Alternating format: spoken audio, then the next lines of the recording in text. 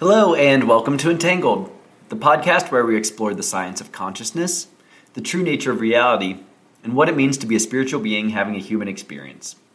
I'm your host, Jordan Euclid, and today I'm joined by my dear friend and business partner, Tiby Erdely. In this episode, Tiby discusses his entrepreneurial drive and the importance of persistence in driving success. From there, we discuss Tiby's namesakes, his grandfather and father, and the impact they've had on his life. Next, Tiby discusses his relationship with religion and the powerful impact of prayer and gratitude. From there, we discuss the concept of the multiverse, transportation of consciousness to different parallel universes, and the interplay of time, gravity, and light. Then we dive into the concept of the Goldilocks zone and its relation to the Drake equation, a calculation developed by astrophysicists to estimate the number of technologically advanced civilizations in the Milky Way. We end the discussion talking about what, if anything, comes next for us after the end of our lives on planet Earth. Please enjoy.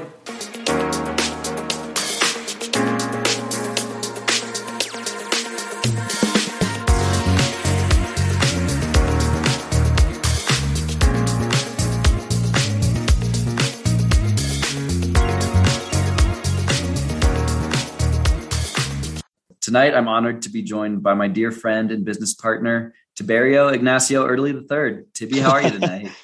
Hey, I appreciate the ultra formal introduction there. For those listening, I go by Tiby, but Tiberio works well too.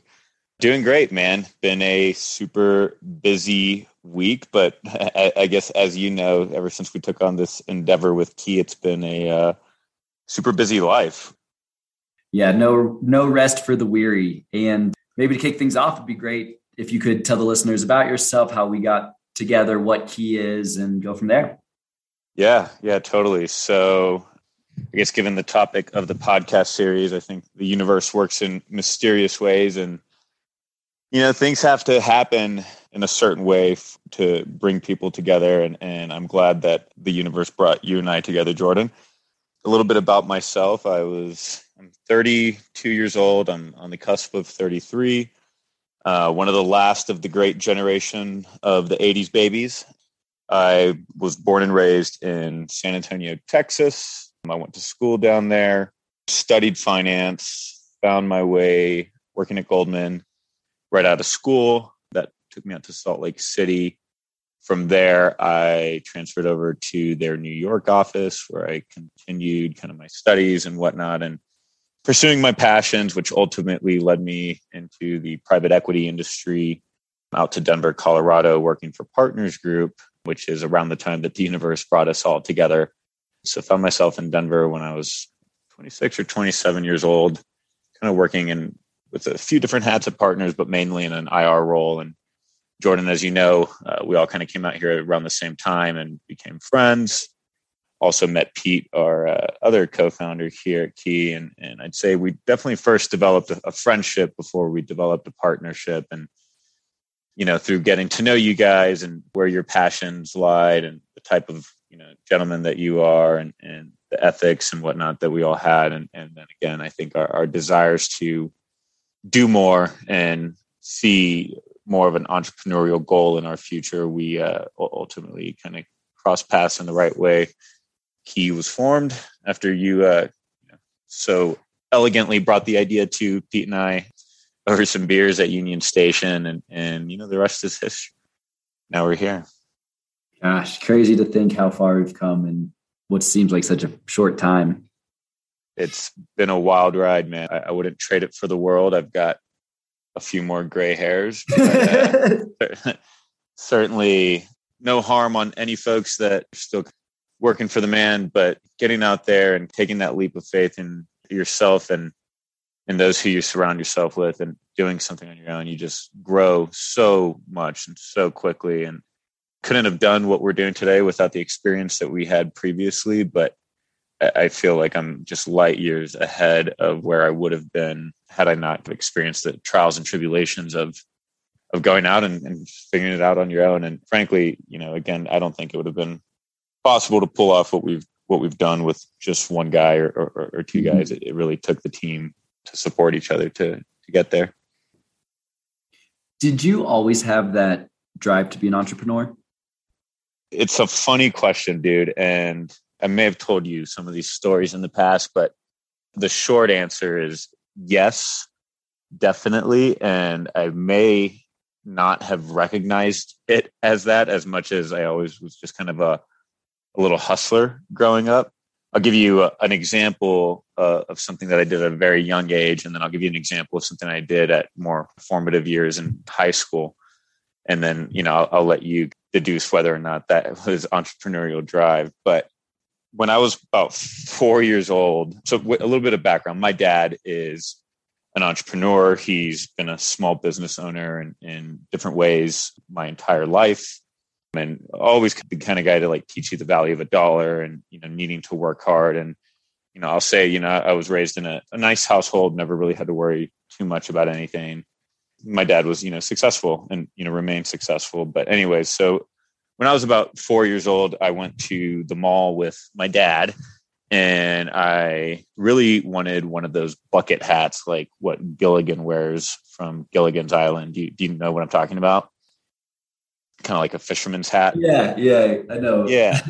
And anyway, so I don't know why I wanted one. And we were walking by a store and I saw a hat, and it was 15 or $20 or something like that. And my dad, hands me the money. He's like, well, you go in there and you buy it yourself. And it was, I think, the first time I'd ever done anything like that. And I walk out of the store with like 20 hats. And my dad's like, what are you doing? And I'm like, well, the guy told me that the hat was a penny. So I bought all the hats he had. And so I walk out of the store with, $17 and 20 hats. And the next thing I did was I kept one for myself and took them to one of my dad's stores. He owned an Ace Hardware at this time. And I was standing at the front of the hardware store, set up a little table, and I sold 19 hats at about $15 a piece. And I think the point of that story is nobody really told me that that I should not just buy one hat for a penny and walk out. I was like, holy smokes, this is a deal and I can make some money here. And I kind of recognized that at a young age and was able to do that. So that was the first time I'd made some good money. Frankly, it's probably the best return investment I've ever made. You can do the math. They're multiplying 19 times 15, et cetera. But anyway, so that was my first deal. And, nice IRR on that one. It was good IRR on that one. Not to mention it was super easy sell. You got this cute little kid. Well, I guess I don't want to get ahead of myself, but I assume I was a cute little kid. I've seen pictures. I can confirm. Trying to make a buck. So that was something that I didn't even realize what I had done. And my dad walked me through that and kind of taught me the lesson of that. It was like really smart that I walked out of there, like recognizing at that age that was an opportunity and jumped on it. So fast forward to another story here. When I was in high school, I saw a similar opportunity. I played high school football, and, every year as a means of fundraising, they would offer like different contests and whatnot. And one year we had to sell like these discount coupon booklets, which cost $20 a piece. And my coach was like, for every 7 or something like that you sell, you get a free booklet. So, and, I had like a month to do this. So I spent basically every day after practice or all my time on the weekends going out and selling as many of these books as I could door to door. And I mean, I sold like hundreds of these things. And I walked out with, like 20 or something of these free booklets, which I then went and sold for $20 a piece and made some money. And then in addition to that, I won the contest just from hustling. I got all these prizes. I got to like jump into this cash booth in front of my entire school. But anyways, the point of that one is also recognizing that nothing can take the place of hard work and persistence. And I probably wasn't very good at selling the first few booklets, but after I knocked on 200 doors, I was getting pretty damn good at it and telling a story to go out there and fundraise. And, it was great. I raised a ton of money for my school. I got recognized for it. Admittedly, I was doing it for selfish purposes. I just knew that every time I sold 7, it was 20 more bucks in my pocket because I go sell the next one. And yeah, that's, I don't know. There's a whole bunch of stories like that growing up, but I think those are two that really stand out. And, with that, I'll turn the question to you. Like, did I always know I was going to be an entrepreneur, had the drive? I don't know, but I always recognized good deals and was always, willing to work for them and make things happen. And I've definitely seen that from you time and time again firsthand. And you talk about this idea of persistence. And I think of all your strengths, that's got to be top three, if not the number one. And so would love to just hear more about how you developed that persistence, how you were able to recognize it as such an important characteristic of success. Yeah, I think even going back to the story of selling those coupon booklets in high school, I recognized that you're not very good at something the first time you do it. And you can look at that as failure, or you can stop, right? People close the door, they tell you no. And, you can choose to stop or you can choose to keep going. But if you choose to keep going, you undoubtedly start to get better at whatever it is that you're doing. And if you believe in what you're doing and there's value to what you're trying to get across to someone, and right now I'm tying this specifically to sales, but do be sure that I believe in persistence first, basically in all aspects of life. But the point is that if you keep trying and you don't let failure stop you, you're going to get better at it.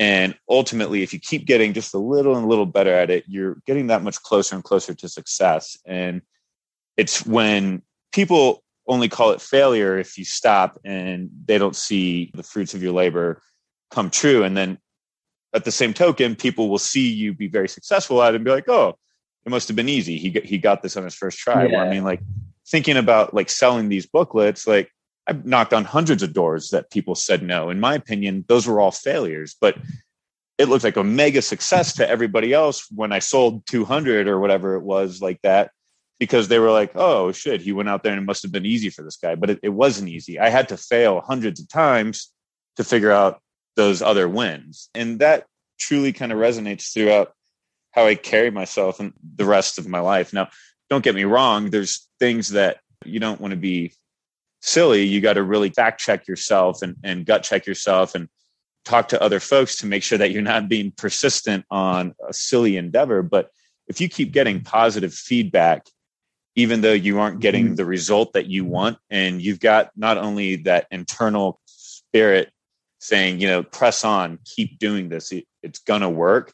And you've got folks around you that say that love and trust that are telling you the same, then press on. I mean, But if you start to have internal doubts and people around you are like, hey, this might not be the best idea, you got to read the room as well and do things that you can and control what you can within, where your strengths lie and try to do better. Yeah. And as you're talking about that, it makes me think of that poster, right, with the iceberg that says success, and then under the water, it's like doubt, failure, rejection, all that. Exactly.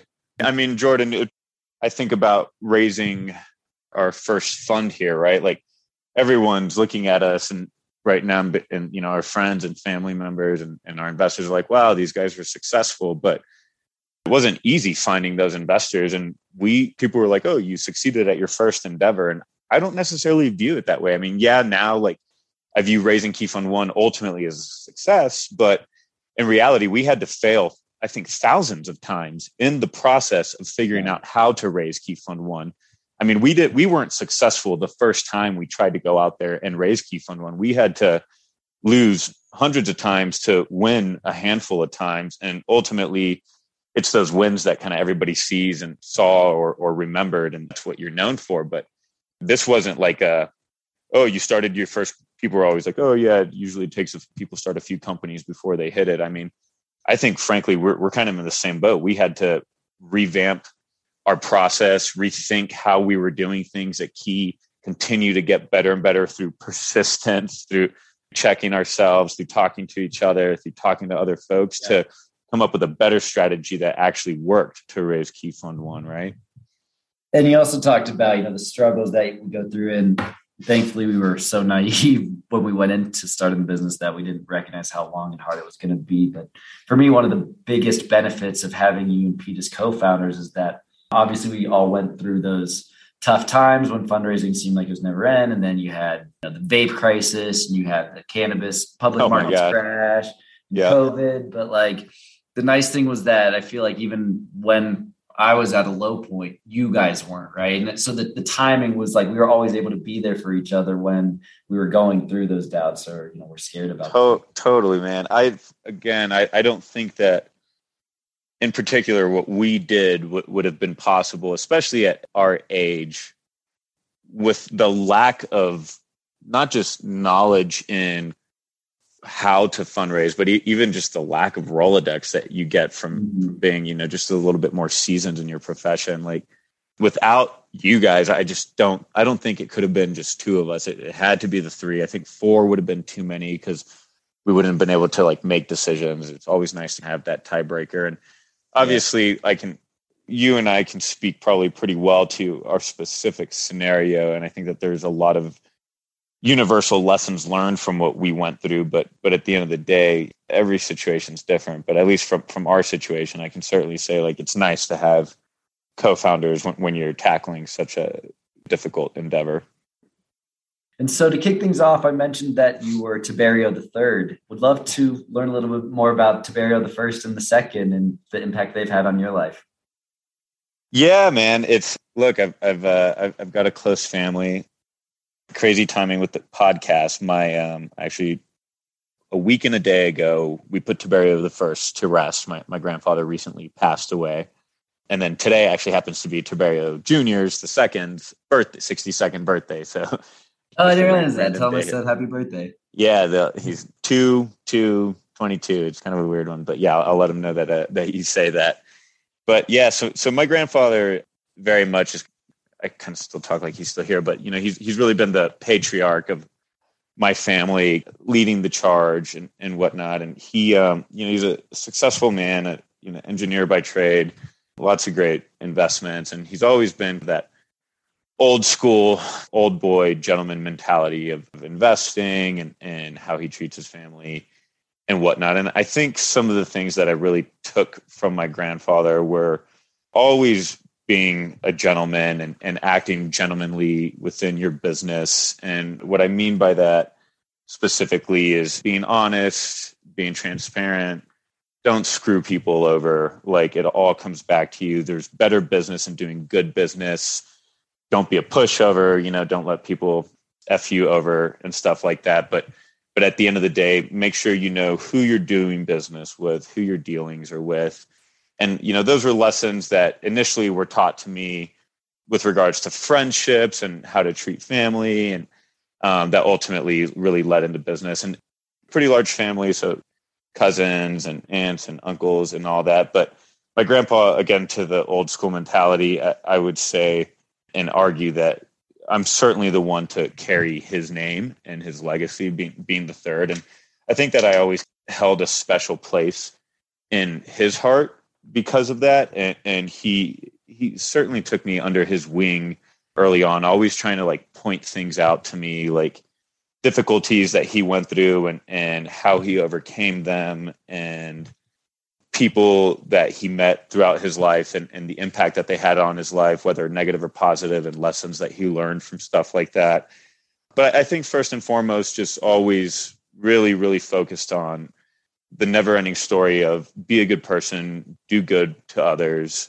He was somewhat of a religious man too. Always told me the importance of faith and making sure to be humble and thankful and whatnot. And then by no surprise, a lot of those characteristics that my grandpa would, always try to instill on me were certainly major personality traits of my own dad. So a lot of that stuff that my grandpa would try to pass down to me was being passed down to me on a daily basis from my father. Although I would say at an early age, when my dad was really kind of in his prime of working, I mean, he was just working so much and working so hard, especially as a small business owner, like open to close all the time, just out there working on new ideas, new projects. That like a lot of what I saw from my dad, getting to know my grandpa from like that high level and him already being a successful man, basically by the time I was born, and then watching my dad work towards his success, I think coupled a lot of the sentiments that I have about being persistent, because I saw my dad working his butt off, and then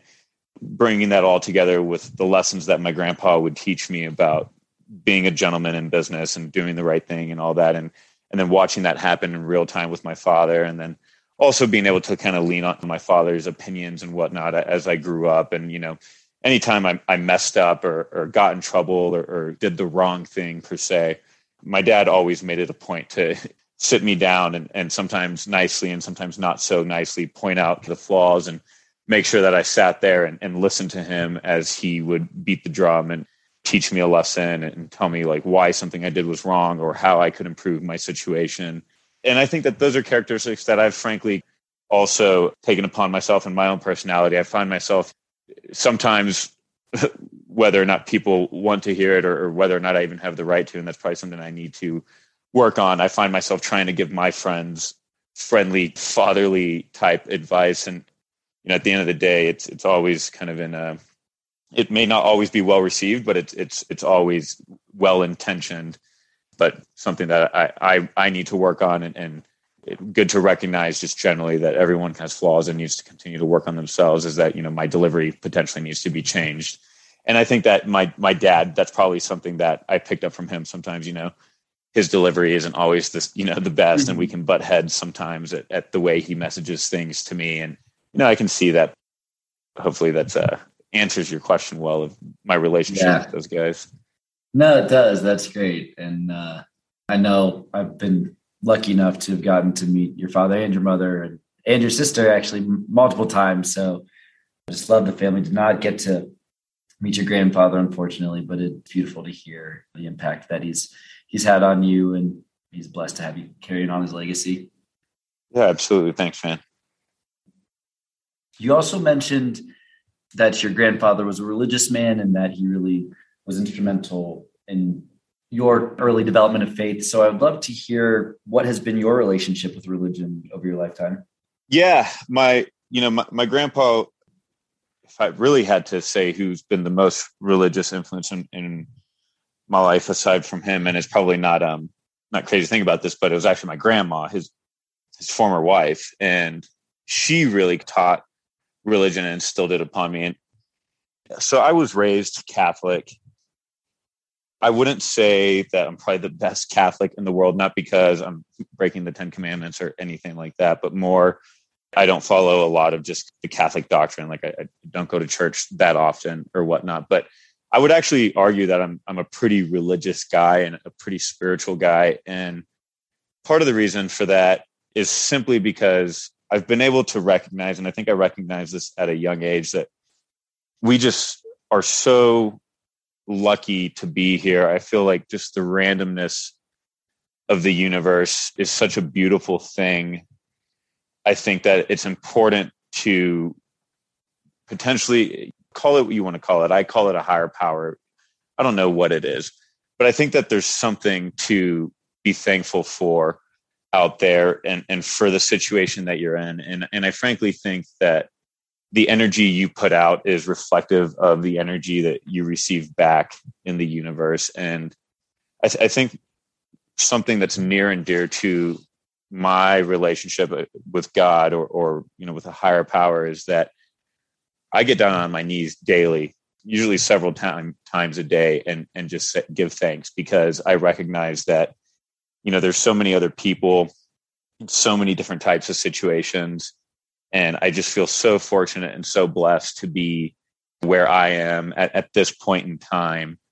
I think it's just super, super important to stay humble and not grow a big head or grow a big ego, and just understand that nothing is forever, that we are here for a finite amount of time. And call it luck, call it what you want, but circumstances change on a dime, and it's important to recognize your circumstance at any given point in time and to just be so thankful for that. And whether you're going through good times or going through bad times, I think it's important to have, call it that internal dialogue with yourself, so that you can recognize where your psyche lies at any point in time, and recognize when you need to work on yourself. Maybe you need some me time. Maybe you need some friend time. Maybe you need some mom time, or time with your dog or whatever it is. It all steps back to being able to internally reflect, have that kind of relationship with yourself. That relationship with myself is also, my internal relationship with God. And, it's something that prayer has always been a big part of my life. And, I think people pray in different ways. Some people meditate, some people pray, some people talk to their dog, whatever. Yeah. It really is incredible how powerful that prayer and thoughts of gratitude can be. And, to your point on it's when you're going through good times, it's naturally easier to feel thankful. And when you're going through tough times, it can be hard to remember all the good things that you do still have. But it does just, as I've continued to really try to think about gratitude and the importance of it, and as I've incorporated meditation into my life much more in the recent years than early on, it really is just powerful how that can just magnify your appreciation for everything. It really does. And I said, I feel like the energy you put out, it will affect the energy you receive back. But I think even more than that, like your brain the brain is the most complex thing that we scientifically know of in the entire universe. Right.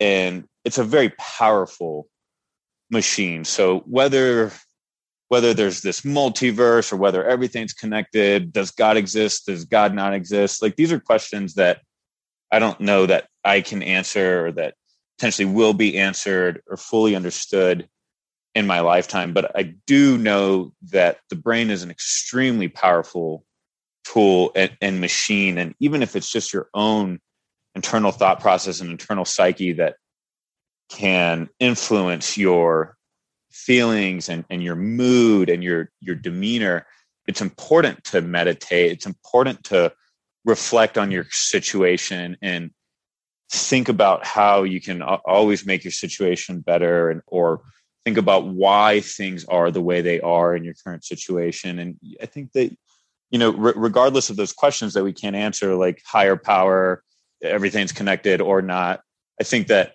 you can certainly at least answer today that internal reflection and the internal desire to put yourself into a better state than what you're currently in is very possible to do through, again, the most powerful thing that we know of that exists in the universe is the human brain. Yeah. From a computing standpoint, let's not talk about the energy of black holes or anything like that. Well, there might be time for that still. You know me. It is crazy about, as you talk about the computing power of the brain, don't they say that we only use something like 10% of it? Yeah, I've heard that before. I think that's a misconstrued perception. If you look at, and this is, I'm no brain surgeon or neuroscientist or anything like that, so I'm just telling you things that I read. I can tell you that I would consider myself to be well read on stuff like this. When you look at like somebody who's mapping the brain and figuring out the different parts of the brain that light up when certain thoughts or feelings or pressures or physical touch or something happens, it actually looks like most of the brain does get used. I think that the statement that you only use 10% of the brain is not necessarily true. I think that it's more that people don't unlock the full potential of what their psyche could actually do. So I think the whole brain's in use. I just think that the brain can be wired in so many different ways that the brain is a more powerful computer than most people give it the appreciation for, if that makes sense, right? Yeah. It's the equivalent of having a giant 4-wheel drive truck that can trud through mud and snow and all this and that, but you only use it to drive back and forth from the grocery store. You're using the whole truck, but you're not really using it to its full potential. Yeah. And I only say that because I drive a big ass truck. So.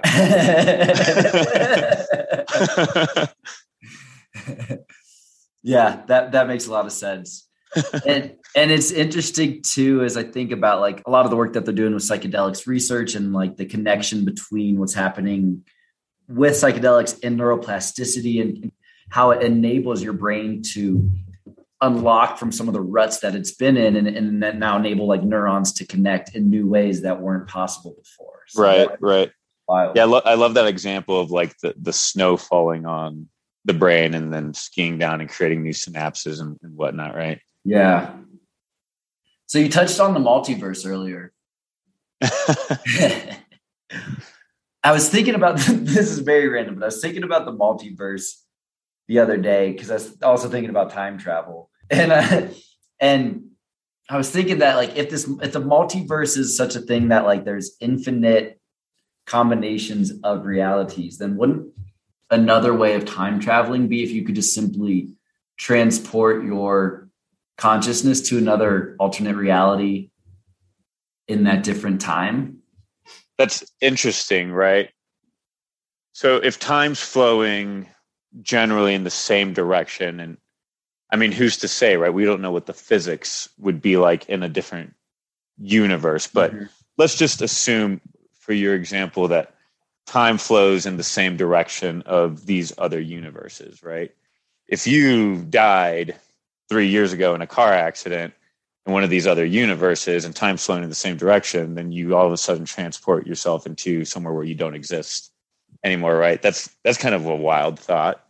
I get what you're saying, but I think for time traveling within the multiverse, then time would have to work differently under different laws of physics. But also, and I always, it's very hard for me to like wrap my head around like Einstein's special theory of relativity and like how time and gravity distort one another. But like, would you not experience time differently, even just on a planet that had more gravity? Yeah, I don't think I can explain it the way Einstein could either, but at its most elementary, and a good example is light, right? So light can't escape a black hole, right? A black hole's gravitational pull is so immense that light just basically gets stuck there.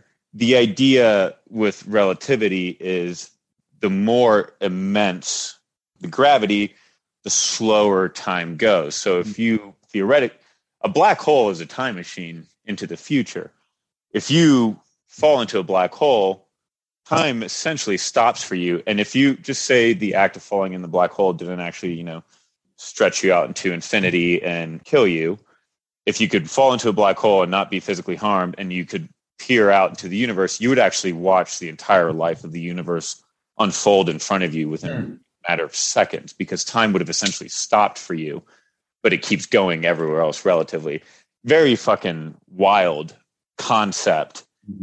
Why does gravity affect time? I don't know the answer to that. I just know that it's a crucial piece of physics and relativity in the equations. It's crazy, right? And it just honestly, in a lot of ways, it excites me, right? I think about just the smartest people that, quote unquote smartest, like these quantum physicists and people at CERN that are, trying to figure out the universe. And it's like, you think about space, right? Like space, we don't know shit about, right? Like, don't they say dark energy is like 74% of the universe, dark matter is 24% of the universe. And we don't know what either of those are.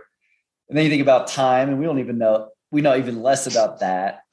We don't know anything about consciousness. I don't know. It's just, it's funny. Well, what starts to get even more fucked up is, you talk about what is dark matter in our three-dimensional universe, which makes up the vast majority of all mass in the visible universe, which is what we're starting to figure out. Okay, well, that's fucked. But then you start to think about the fact that there's multiple dimensions, even just within our own universe, right?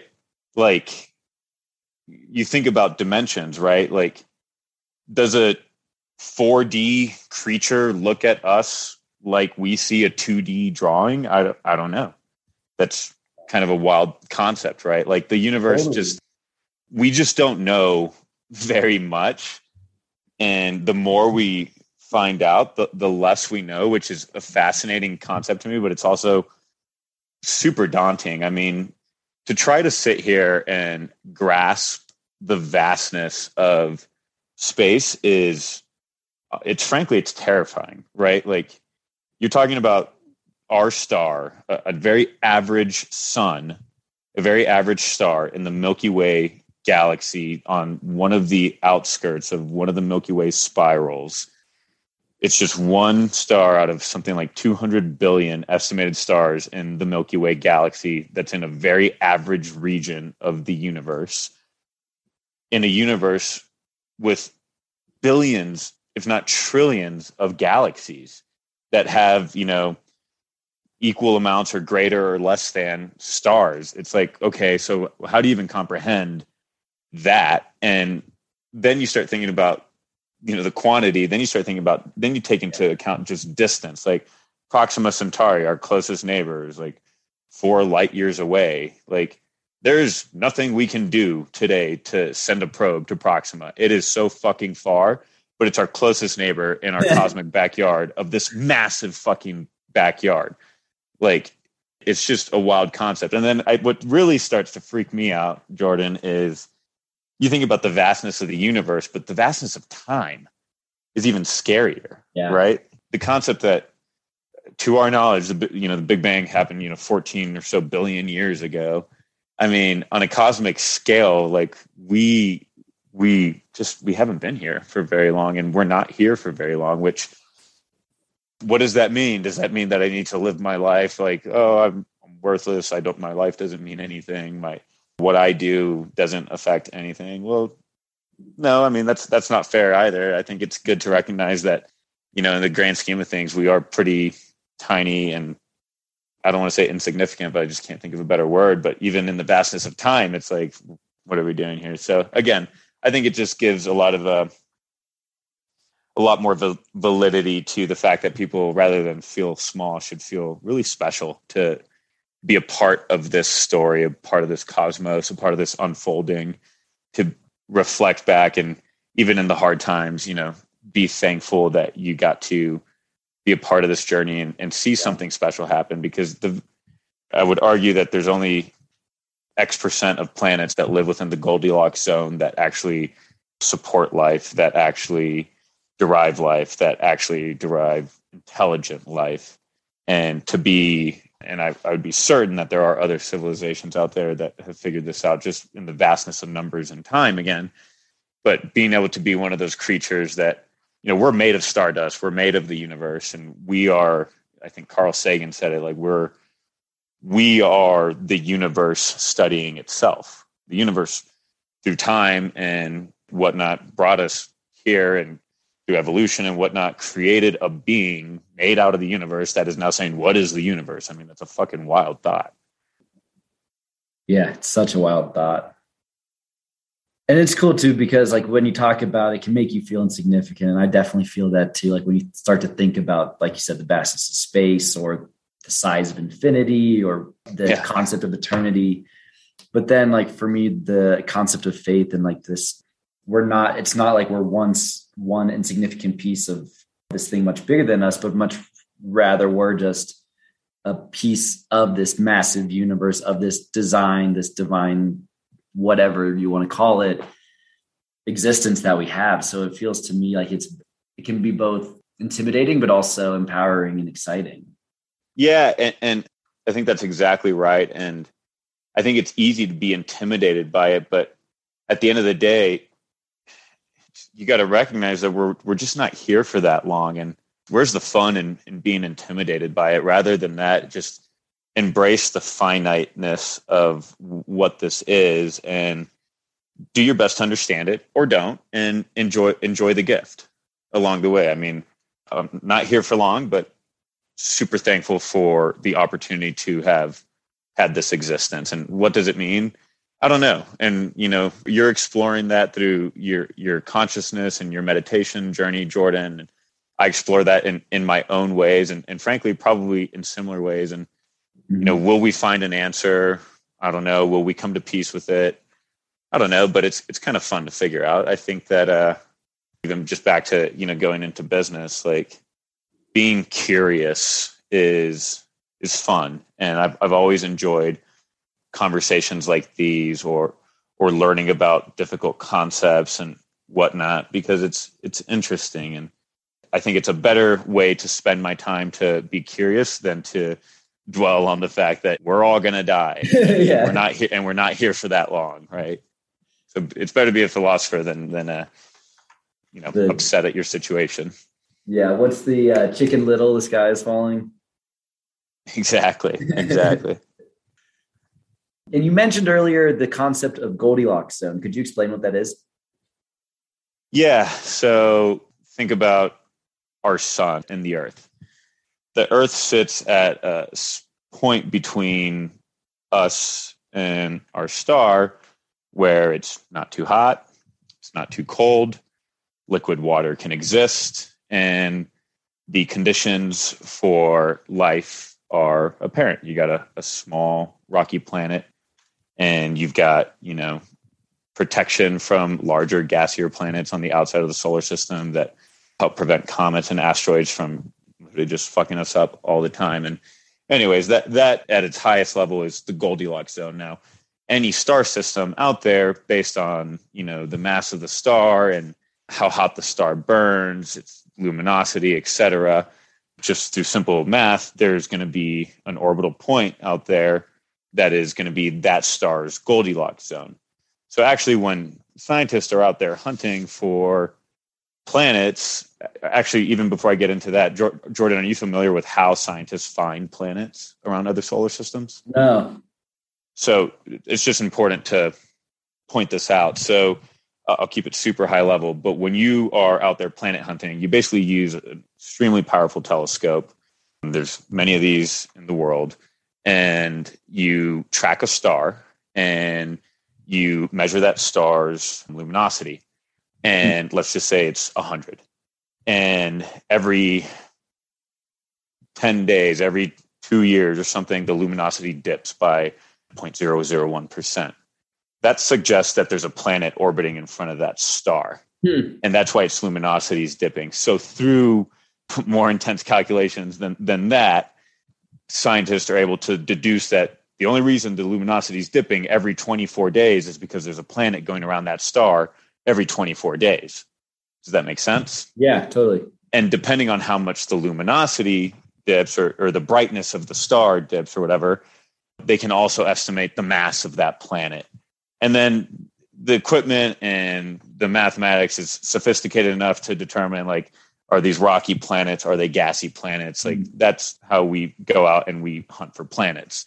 So you have these supercomputers that are basically looking at stars, all these stars in our galactic neighborhood's brightness, and figuring out, like, are there dips, and do those dips have recurring patterns? And if they do, then we can start to study that pattern to figure out and come to an agreement whether or not there's something orbiting that star.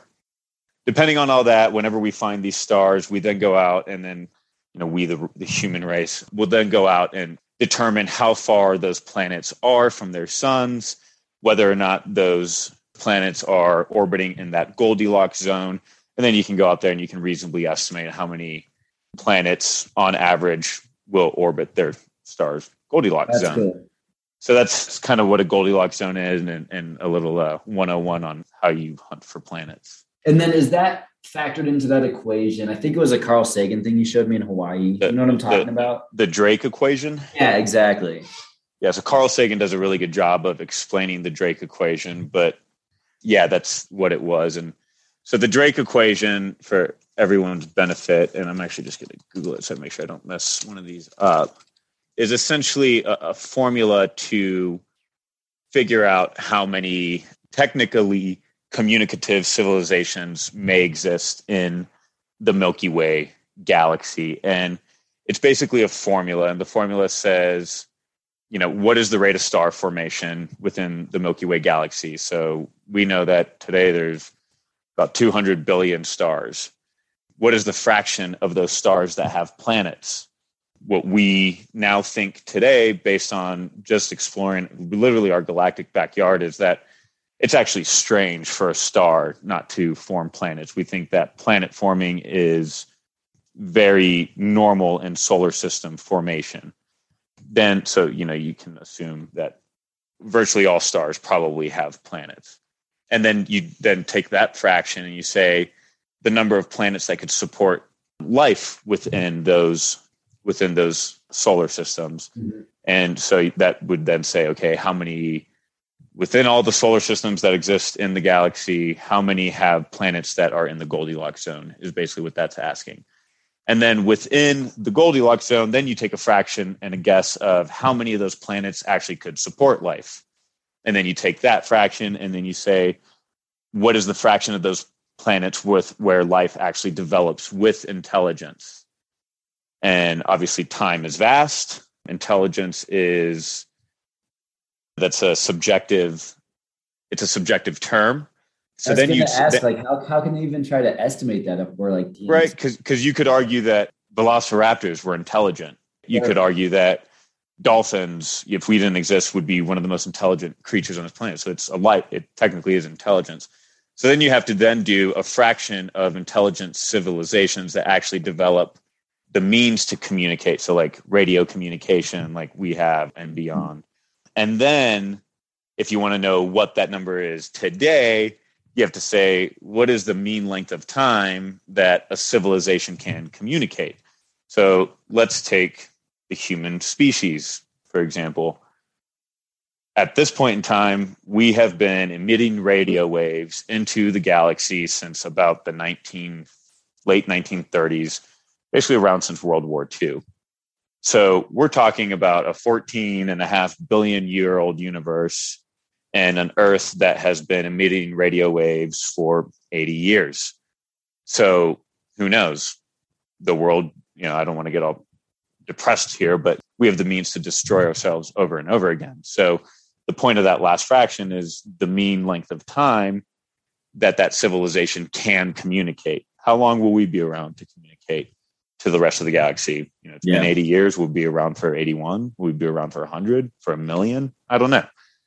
But you certainly have to assume that just based on our own experience, which is the only thing we can use to make these assumptions, is you have to assume that a civilization will only be around for X amount of time. So to actually estimate out there, you talk about a fraction of a fraction of a fraction of a fraction of a fraction of a fraction. And based on their thoughts of back when Carl Sagan showed you this video, I think that video was like in the 80s, they actually didn't think that there were that many planets out there. They thought that planet formation was more rare. So they thought there was something like maybe 10 civilizations in the galaxy that existed at this given point in time. That number has grown significantly if you input the same numbers in the equation, but you just grow that virtually all stars probably have planets, then you come up with a much higher number, but still something in like the hundreds or thousands of civilizations in the galaxy at this point in time. Wild. It's wild. And you think about some of those other input variables too that I have to imagine have only increased over time. For example, can the planet support life? And you even think about like on Earth, there are all these places where we used to think life could never exist, like, these like super deep ice or like trenches and then they do find it. So it's like, it's like that line in Jurassic Park, life finds a way. Yeah, exactly. God, I'm actually, when we get done here, I'm going to just plug in the equation with the numbers that I know off the top of my head, and I'll send you my result. Yeah, please do. I'll post it on the Instagram for this episode too. Cool. So what got you so interested in space and astrophysics in the first place? Dude, I wish I had like an answer that I could pinpoint to you for that. I don't. I think it's something that has happened naturally over my life through curiosity. I will say, like, when I was really young, and it's something that still sticks with me even today, like, I've just always found the beauty of staring up into the night sky and looking at stars and the vastness of what's beyond to be just fascinating. As a young child, and even like today, I can sit outside and stare at the Milky Way for hours and just be fascinated by it. And then I get in my head a lot and I have my own thoughts, and, similar to kind of what we've been talking about right now, like thinking about like the vastness of space and what does it all mean, and time, and what is time, and all that. And all that has gotten me to where I am today with regards to my fascination with physics and astrophysics and astronomy specifically. I will say that there's also just naturally Hollywood I always thought that the future was cool when I was growing up, and, seeing movies with like spaceships and aliens, and also just being very curious about, like, are we alone in the universe? That has certainly led to my curiosity. And while well, we haven't answered that question directly. I think I've answered the question of, are we alone, for myself, with the indirect evidence of simply the vastness of space and time. So getting to know, understanding all of that, I think has certainly led to a lot of my curiosity. And then just understanding how strange things really are and how coincidental the universe is, how geometric the universe really is. And the biggest objects in the known universe to the smallest objects following similar patterns and whatnot. It's just, it was always fascinated me. So, you know, I took quite a few courses and as electives in college, like to deepen my thoughts and my research here with no like intentions of it being something that was going to like benefit me in my life in a financial way or anything like that. Just more purely out of curiosity. I always like love listening to the latest podcasts or reading books by famous physicists, although admittedly, it's hard for me to digest even like 10 or 20% of what I'm reading sometimes, because these guys are just so brilliant. To even just watching, you know, documentaries of expanding the mind and whatnot, it's just always been super fascinating. It probably all stems down to maybe like a deep sense of not just wanting to understand, but wanting to understand purpose, wanting to figure out probably the question that sits in the back of everyone's mind, like, is this it? You know, is there something else out there? Is there a greater power, a greater purpose? And I've always found that religion and my kind of bring it full circle, I guess, my take on how crazy the universe is and how coincidental it is has really married itself together in my mind. And I'd say I'm still certainly figuring it out, and I'll probably never figure it out. But the way I think of it is, you know, every time I learn something new, whether it's on a religious aspect or on some new physics or some new laws of physics, blah, blah, blah, are discovered, it's like a new puzzle piece. And then my brain puts that together somehow in my head that makes it all make sense to me. Again, I think to some of the earlier points we were making, I think that, you know, while I never studied this or was interested in this for any other reason other than curiosity, I think that my curiosity in this field specifically has certainly just expanded my mind to be more open and receptive to any new ideas or anything like that, which I think has certainly just that natural curiosity and like, I guess, tenacity to go out there and try to learn and make sense of things has certainly helped me again in business and in relationships with friends and family and loved ones, et cetera. Just, you know, always knowing that you really don't know shit and there's no possible way to know everything out there. And it's good to be a sponge and to learn from other folks and hear new perspectives and hopefully be able to change your mind when your mind should be changed. And you mentioned one of those big questions that we all have is this it? And so I'm curious, what do you think comes next? Well, I'll tell you what I want to hear, which is that there is something beyond. And I think that most people probably feel that way. Is it heaven with streets paved of gold? I don't know. That would be really cool. And I'd welcome that. Is dogs. It lots of dogs? You know, you get to see your old family members again. And it's kind of a continuation of this life. Yeah, that's an interesting concept. I don't know if I fully buy into that more than I buy into, you know, like energy cannot be created, neither destroyed kind of thing, that our energy is more transferred into something else. The idea of consciousness is super interesting to me.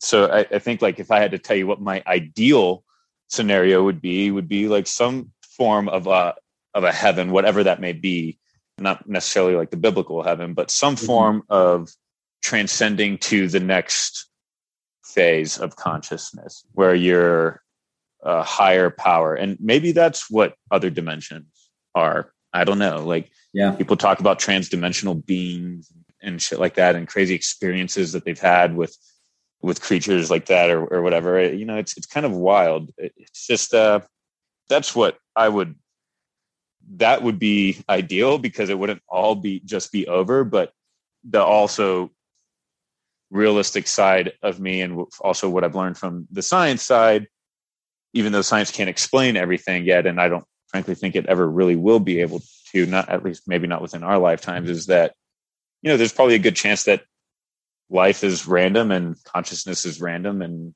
when we die, that's it. So I think it's just as plausible. And that doesn't mean that life isn't special. It doesn't mean that consciousness isn't special. I think it's in a way even more special if that ends up being the case, because you really have to take advantage of the time that you're here. I think regardless of what is beyond life and consciousness, it's just important to make sure that while you're here, you take full advantage in a way that is giving, thankful, caring for others, and try to make the best of your situation here whilst not making other people's situation worse to your benefit. As long as you're giving back and doing the best you can, like, I don't think anyone, doesn't really matter what's next. If there's something next, great, you're going to have good karma. If there's nothing next, great, you're going to be remembered for however long you are, and you got your shot at the universe. And that was, you were lucky to have that in the first place. Have you ever just sat and thought about like what it took for you to be born, Jordan? Like all the events that had to take place? I haven't, but that's pretty wild thought.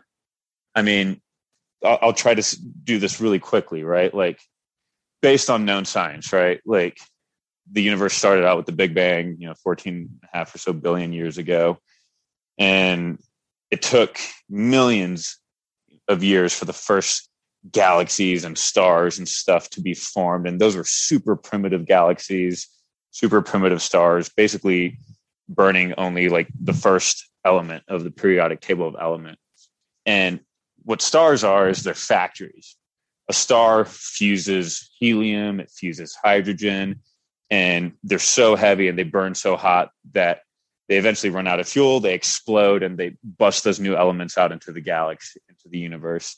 And then those elements, those heavier elements that were created, turn into new stars one day. And then those new stars fuse those heavier elements into even heavier elements. And then all of a sudden you have this periodic table of elements with like 120 something or whatever elements in it. It took billions of years of stars forming, fusing, exploding, dying, new stars forming, fusing, exploding, dying, just to get all the elements that exist today, and that randomness. And then in that randomness, every atom in your body was created in a star at some point in the life of the cosmos. And then all the randomness of just even the Earth coming to be where it is, the fact that we have a moon where it is, like the fact that the dinosaurs got killed 65 million years ago, like the fact that there was an ice age 10,000 years ago, the fact that your grandfather met your grandmother and then your dad got lucky on the right night at the right time. Like, like all of everything that you're made of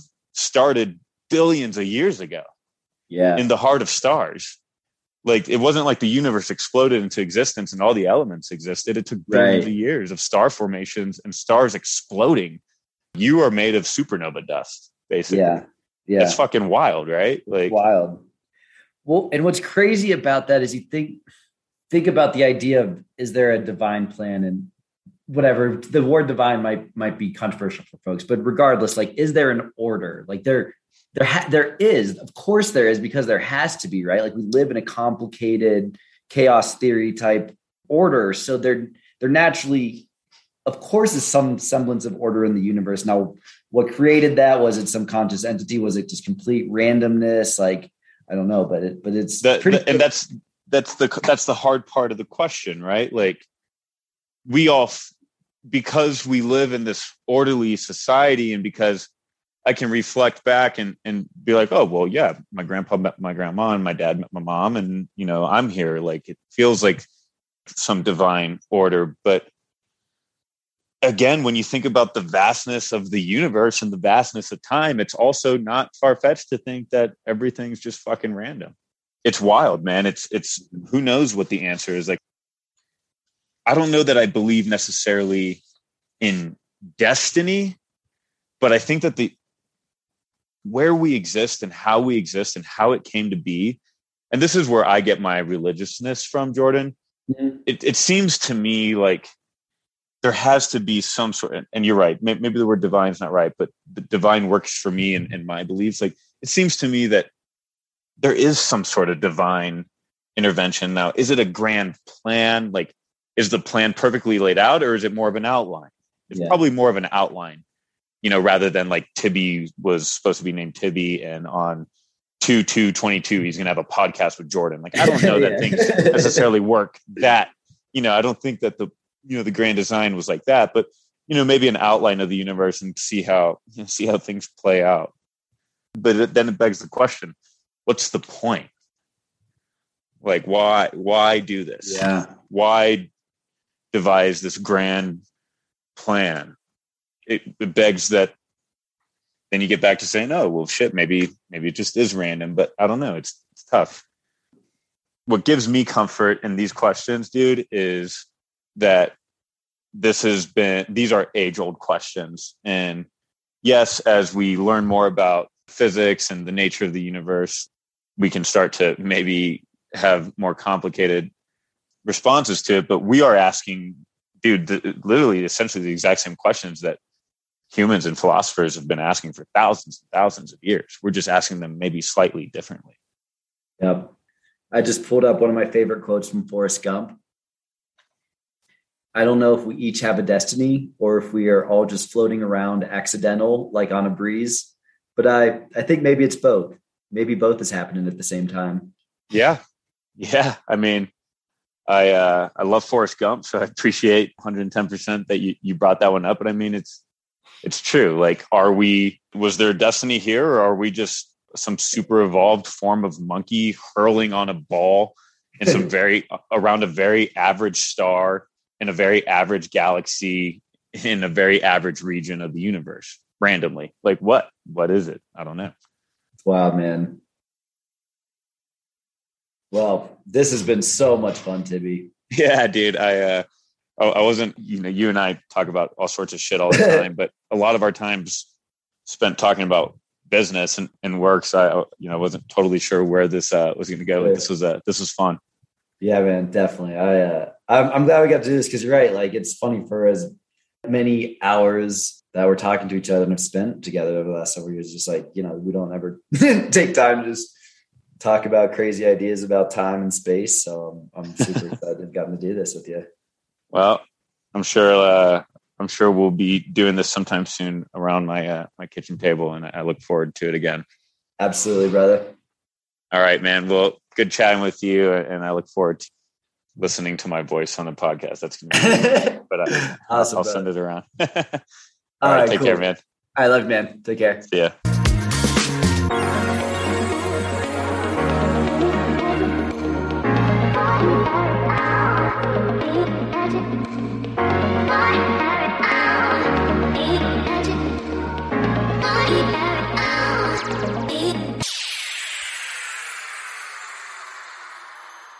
Thanks, everyone, for listening, and I hope you enjoyed the episode.